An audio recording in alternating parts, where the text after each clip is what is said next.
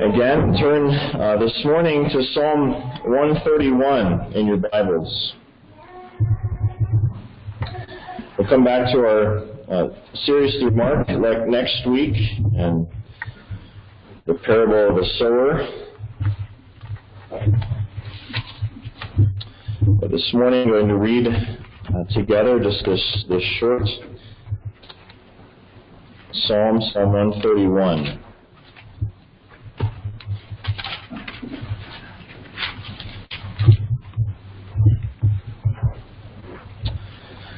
This is God's holy and infallible word, so give careful attention as it's read this morning from Psalm 131, the words of David. O Lord, my heart is not proud, nor my eyes haughty, nor do I involve myself in great matters or in things too difficult for me. Surely I have composed and quieted my soul, like a weaned child rests against his mother. My soul is like a weaned child within me. O Israel, hope in the Lord from this time forth and forever. One of the biggest areas of increase in book sales in recent decades is on books having to do with anxiety, finding peace, finding happiness. And that's been true even more in an increased way in the last year, in this year of COVID. Barnes & Noble was quoted in an article I saw a little while back about this past year, saying that books having to do with anxiety were up another 25% over this last year, and books that were categorized in finding happiness were up 83% just in this last year. Well, Psalm 131 speaks about a calmed heart, inner peace. That's something that all of humanity, if we're honest, is in desperate search of. I think even aside from COVID and all that's meant in this last year, increasingly our culture has been a culture of noise and distraction, busyness. It's increasingly hard, I think, in some ways, to find the calm of Psalm 131. You're surrounded with constant reminders, we all are, of how your life can be better, how you can achieve more, how you can get what you want, how you can get what you don't have, how you can get what you can control. One person speaks of a whole industry, the industry of advertising, as the sponsor of covetousness in our hearts. These things surround us constantly and make it even harder for us to have the calm and the peace that this psalm speaks about. And despite the promises of books and therapies and essential oils and yoga and all kinds of things, peace and contentment remain elusive for many people, maybe for most people. And yet in this psalm, David demonstrates a quiet trust and contentment as a reality for those who know the Lord, those who hope in the Lord, the God of the Bible. So as we have this brief opportunity this morning away from the noise and the distraction of the world and the worries of the week to sit in God's presence and hear from Him, let's consider together and pursue this peace together through this psalm this morning. So first, on your outlines there in your bulletin, David points us to that which is against contentment, that which is the enemy of peace in our lives. One of the things that works most against contentment is in fact our own pride. Not so much things that happen to us, but our own pride. And so David begins the psalm proclaiming three things that he's not, or three things that he does not do. Verse 1, Lord, my heart is not proud, nor my eyes haughty. Those two first things are roughly synonymous, so think about those together. My heart is not proud, nor my eyes haughty. Literally, woodenly in the Hebrew, that it's using a word that means to lift something up. So it might read, I have not raised high my heart, I have not lifted up my eyes. Of course, David is not speaking literally about lifting up various body parts, but these are Hebrew idioms for pride. Right, for elevating yourself above other people, seeing yourself over against other people around you, as higher than them. So this word is consistently used in the Old Testament as in a negative way of people. When people do this, when they raise something up, it's always negative. So Ezekiel 8 is a great example of this. He uses this word over and over again. God says, your heart is elevated. It's proud. It says, by your great wisdom, you have increased your wealth, and your heart has become high, or elevated, proud, in the NAS here. Your heart was proud, was raised high because of your beauty. So God is accusing these people here. You're really smart. You've gained in wealth. Your beauty is great, and so you have this great pride. By some comparison to other people, you think that you're pretty awesome. We tend to make those comparisons, right, with other people around us. That's part of our fallen human experience. We take note of when we measure above other people around us by some measure, by some standard. The word is used always positively of God in the Old Testament. God is the one who legitimately is raised high. Okay, Psalm 18, the Lord lives, blessed be my rock, and exalted, the same word, raised high be the God of my salvation. Psalm 113, the Lord is high above all nations, and His glory above the heavens. So that's what David is saying first. My heart is not proud. I'm not raising myself above others. Then he goes on, nor do I involve myself in great matters or things too difficult for me. I don't involve myself in great matters. That word great is often attributed to God. God is great. Great is the Lord. We sing that often in the Psalms. Right. The second term here, the second phrase, makes David's meaning even clearer. I don't involve myself in things too difficult for me. It's pointing to things that are that humans can't do, that humans can't maybe understand fully. David's not concerning himself to fully understand or control those things.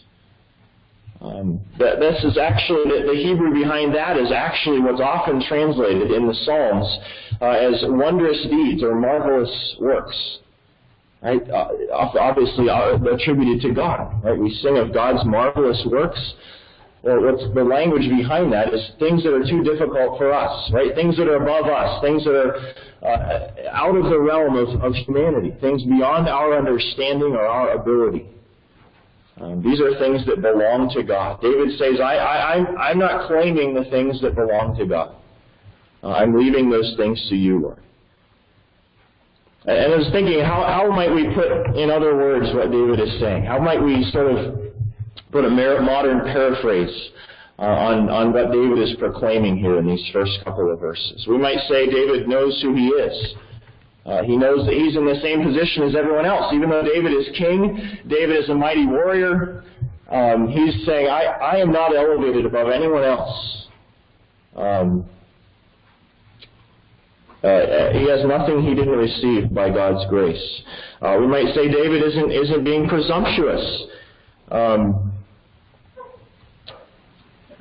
He doesn't pretend to need to know or to understand or control everything. There are things that only God can do, only God can understand, that only God has control of. That's important to acknowledge. There's no religion or philosophy that can answer absolutely every question that we might have, or answer every doubt that might come up, or answer every problem to everyone's satisfaction. Questions of history or of science or origins or God's sovereignty and how it relates to our human decisions, or the problem of evil and so on.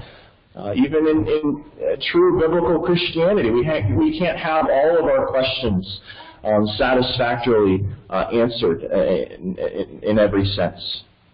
All right? That doesn't mean, though, that faith is unreasonable. It doesn't mean that faith is a blind leap, as sometimes it's described. It doesn't mean that faith should be pitted against reason or rationality or the facts. Right? Sometimes faith is, even by Christians, spoken as if it's somehow completely distinct from rational reasoning or the facts. They can't understand it at all, so you just got to have faith. Right? Faith in the God of the Bible is the only rational basis of knowing and understanding anything in this world. That doesn't mean that we can understand it all perfectly or have all of our questions answered. So faith doesn't mean that we're to give up thinking deeply or searching for understanding of difficult things.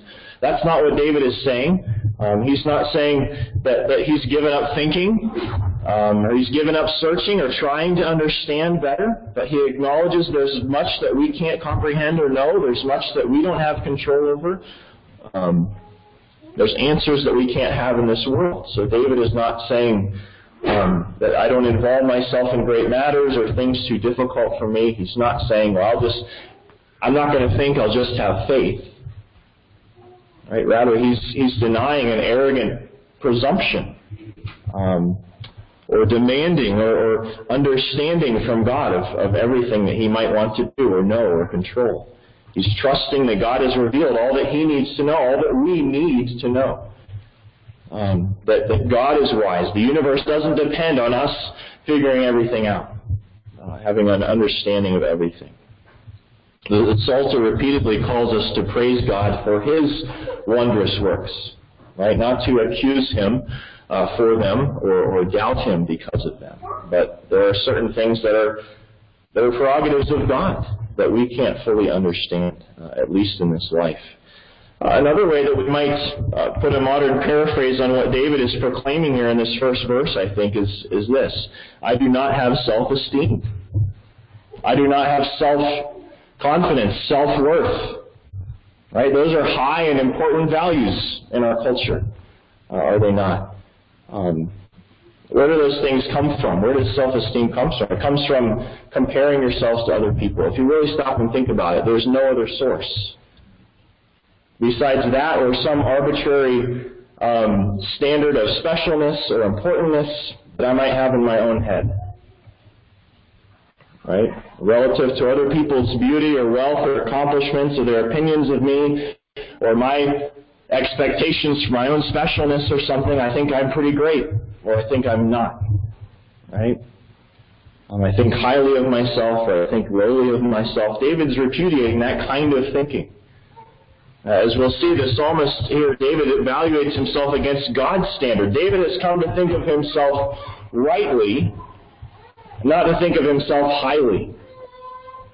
Right? That would be our biblical goal, is to think of ourselves rightly and not highly. He's setting aside thinking of himself highly and wants to see himself in comparison to God's holiness, certainly, but understand God's perspective of him. Think of himself rightly. Self-esteem is one of the world's key tools to achieve peace and contentment, as it's described in this psalm. Right? We're constantly told that is the key. Right? You need to think better of yourself. You need to think more of yourself. You need to get to a point where, again, in comparison with other people or in comparison with your own expectations or standards, you think you're pretty great or valuable or smart or beautiful or important or whatever it is. The Bible points us in the opposite direction. Right? Self-esteem is pride. It's the enemy of peace. As much as it might feel like peace and contentment. The more highly you think of yourself, the more devastating will be your disappointment when you disappoint yourself, or when your standard fails. Psalm 115, we looked at a couple of months ago, opens with a great summary of true religion in these terms. It begins, not to us, Lord, not to us, but to your name be the glory. That's to be our attitude every moment and in everything. Secondly, David points us toward contentment in verse 2. He begins us to describe his contentment. Surely I have composed and quieted my soul. He describes himself as composed and quiet, or calmed and at peace. And he compares that. There's a simile here. He's saying, I am like a weaned child. It rests against his mother. My soul is like a weaned child within me. That might seem like a strange simile, a strange illustration of what David is talking about there. I long puzzled over that for years, thinking that was a strange comparison, in part because what is more peaceful than a nursing child, right? So what is David's comparison here? Well, I think it's this. Think about a nursing child, okay? Everything is easy for her, right? Everything is done for her. She's, put on her mother's breast for mealtime. And that's the first way of eating.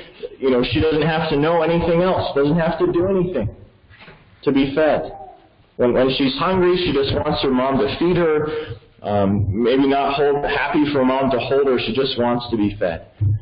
And an older child, after weaning, right, has learned some other ways of eating, a little more self-sufficient, learning to trust mom maybe some more to feed her. Not simply demanding for mom to feed her, but maybe satisfied more to be with mom. Not simply to get something from her. Now, we can't stretch this or any other, metaphor or comparison in the Bible too far. That's not to say that sin doesn't remain, and children at every age are horribly dissatisfied in many ways, in different times. But I think the picture is of a child who's content, who's no longer clamoring for milk, but has moved on to more solid food, to more mature food, and embracing more of the challenges of life and self-sufficiency. I think that may be the comparison. It may be that maybe he's just thinking of a child simply sleeping through the night, right, and not waking up demanding milk. What is the comparison then? It's discontentment that David is saying he's moved beyond. Discontentment is marked by clamoring for more and more, right? Like a child who wants to be fed, to get what we want, and to have it the easy way, right? Like nursing. We dislike change and challenge and suffering. I think it's fair to assume by the illustration that David uses here that he's pointing to the fact of his coming to this mature calm and peace through struggle, right? Through suffering. The process of God prying him away from his wants and his addictions to sin and to comforts and so on, to the ways of God, to a new way of thinking. The process of weaning is unpleasant. Right? It can be unpleasant. And likewise, we don't like change often. We want things the way they are, the way they were. We like the easy way, like a nursing child. Spiritual growth and change is often painful. Right? Maybe we could say almost always painful. Leaving behind old ways of thinking and doing and even sins. There's another reminder here then that life is not simply about avoiding suffering. Right? Not that it's wrong to avoid suffering. There are many ways that we do. Right? We try to alleviate pain or avoid pain, and those things aren't necessarily wrong. But life is not the goal of life is not to avoid suffering. God puts it in our laps often and uses it. The goal is that we would learn to trust and love God through those things. And so I just want to challenge you this morning to think about your own life. What do you need to be weaned from? What do you need to be weaned from to have peace in your soul? Real peace, not counterfeit peace and contentment. Or what's something that maybe you keep looking to for peace or contentment that keeps disappointing you? That can't deliver. And these could be sinful things. They could be more often good things. Good gifts of God that we're looking to in the wrong way, in inordinate ways. Jesus in Luke 12 commands his disciples, do not worry. Right? Do not worry. So the negative of the command to have peace. Life is more than food, he says, the body more than clothing. Why do you keep on worrying? It's as if he's saying to the disciples, why, if you belong to me, if you know me, if you trust me, why do you keep on worrying? Why are you not at peace? The degree to which you lack peace is the degree to which you're still holding on to the nourishment of a worldly goal or expectation or desire, rather than growing up into being weaned to full faith in our loving and covenant God. And that's part of the struggle of sanctification through all of our lives. I might summarize this point this way, saying you're satisfied like a weaned child when you're satisfied to be with God and not simply to get something from Him. That's part of David's comparison. Jeremiah Burroughs, in the Rare Jewel of Christian Contentment, writes of the sort of self-talk that we ought to be about toward true contentment, saying this: whatever you meet with, you may quiet your heart with this: I know I am where God would have me. Nothing in the world will quiet the heart so much as this. When I meet with any cross, I know I am where God would have me, in my place and calling. I'm about the work that God has set me. That reminder and contentment in the fact that God is with us, right? That we are in what He has for us, as hard as it may be. And that leads me to point out that David's description of his composed and quiet soul is not that it just happens to him. Right? He didn't pray for it and the next morning he woke up and he was content. Right? He uses active language. Surely I have composed and quieted my soul. Right? He worked at it. It's something he's done in a sense, right? Certainly by the grace of God, in the Lord's strength, but it's something He has done. And you too have to pursue this peace, this calm, this contentment. You have to get a hold of yourself and remind yourself of what is true of your God and of you belonging to Him. Memorize God's Word. Store in your heart His promises, His attributes, His faithfulness. Read His Word. If you're struggling with peace and contentment, are you reading and being reminded regularly of God's promises to you? Actively set aside things you need to be weaned from, right? Or think of them, learn to think of them differently if they're not wrong things, they're good things. G.K. Chesterton wrote this: true contentment is a thing as active as agriculture. You think of a farmer who doesn't just pray that crops would somehow come up, but he prays for that and plows and plants and waters and harvests. True contentment is a thing as active as agriculture, Chesterton said. It is arduous and it is rare. But then David points us, thirdly, most clearly to full contentment in verse 3. Here, where he concludes, O Israel, hope in the Lord from this time forth and forever. You cannot be content without hope. Right? In fact, you ought not to be content if you don't have a hope, in the sense that the Bible speaks of hope here. This is the way that we usually read of hope in the Bible. It doesn't mean hope as we most often use it in English, to sort of a fingers crossed hope, or I wish things will turn out a certain way, or I wish they were different. Right? It's a believing with absolute confidence. Right? Unless you have that, you ought not to have peace. You're fooling yourself if you think you have peace or contentment. God leads us to full contentment much in the same way that we lead our children to full maturity. We take them from more childish and superficial things and ways of thinking, and also sinful things, to more substantial, lasting, and deeper things. And God would have us lift our eyes from the things of this world that keep us from calm contentment, from true biblical peace, things that disappoint us, to more substantial truth and satisfaction. That's summarized well here in David's words: hope in the Lord. Hope in the Lord, and nothing else. And I want to challenge you lastly, just to think about an apparent paradox or awkwardness in reading or singing this song.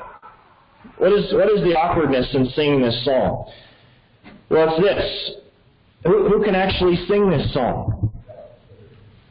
Can you sing this song in full truth? Can you say, my heart is not proud, my eyes are not haughty in any way? I don't involve myself in things that I can't control. I don't worry about those things. I have composed and quieted my soul. Which of us can say that? Well, none of us can say that perfectly. All right, so someone wrote of this psalm, the secret to lasting contentment lies with a man who can perfectly say these words before God. These words are perfected and true in Jesus. All right, Jesus is the one who can sing this psalm perfectly, in and of himself. All right, and we can sing this psalm because we're united to Christ. When you struggle with contentment or peace, remember Jesus. Right? He lived life as a true man. Jesus learned what it was to fully trust the Father. Right? To have this kind of peace. Not in the sense that Jesus ever sinfully doubted or rejected that. But Hebrews tells us explicitly, Jesus learned in his humanity, he learned obedience through the things that he suffered. He struggled with having limited knowledge as a human. He struggled through true suffering. He struggled through having to depend on the leading of the Holy Spirit and needing the power of the Holy Spirit. He lived for you a life of perfect, quiet trust in the Father. He didn't exalt himself in pride or act presumptuously in his full humanity. He enjoyed, that's not to say he didn't enjoy and participate in many good things and joys in this life, right? Friendships, and weddings, and good food, and so on. But he confessed, John 4, verse 34, my food, as metaphorically, my highest need, the things that keeps me going, my food is to do the will of him who sent me and to accomplish his work. Again, he's not saying he didn't enjoy real food and friendships and other good things, but rather his highest peace and contentment was in knowing that he was right where his Father had him. He was right where the Father had what he had him doing. So if you have put your trust in Jesus for your salvation, this is, in a sense, this is who you are in Christ. Right? This psalm describes who you are in your union with Christ. So we speak of union with Christ as God seeing you as he sees Christ. He loves you as he loves Christ. He sees you as righteous and obedient, as guiltless before him. And so this psalm describes who Jesus has made you to be. You have this peace. Right? We speak of union with Christ in that way in many ways. We have certain things in Christ. Now whether we are living them out perfectly yet in this life is another question. Right? We have righteousness in Christ. We're to be righteous more and more. Right? Well, you have this peace. You've been given the basis of this contentment and this hope. And so live that way. Think that way. It describes also what then you're freed to be. Right? In terms of how this is working itself out in our lives, how we're actually living these things out. You're called in Christ to be who you already are in him. As one who has been humbled, who leaves things too difficult, things that are too wondrous, leaves them to the Lord. So sing these words with joy and confidence. This psalm describes, in one sense, God's gift to you of this peace.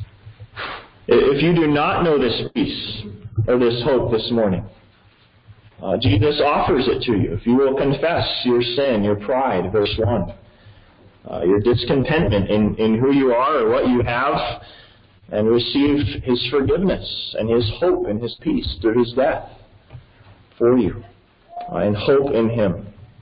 And I read these words earlier, but they express much of what this psalm promises to us. From Matthew 11, Jesus' words, "Come to me, all who labor and are heavy laden, and I will give you rest. Take my yoke upon you and learn from me, for I am gentle and lowly in heart, and you will find rest for your souls." You might say you will find peace, calm. For my yoke is easy, my burden is light. You'll come to Jesus, and you will have peace as the psalm closes, from this time forth and forever. Let's close in prayer. Father in heaven, we thank you for the picture of the perfect peace and calm contentment in you that the Lord Jesus lived and demonstrated. We thank you that this is what you have given to us, that this is who you have made us in Christ. And we ask, Holy Spirit, for the strength and guidance to know this, to believe it, to live it out in our thinking and our relationships more and more. And we ask for that in the name of Christ. Amen.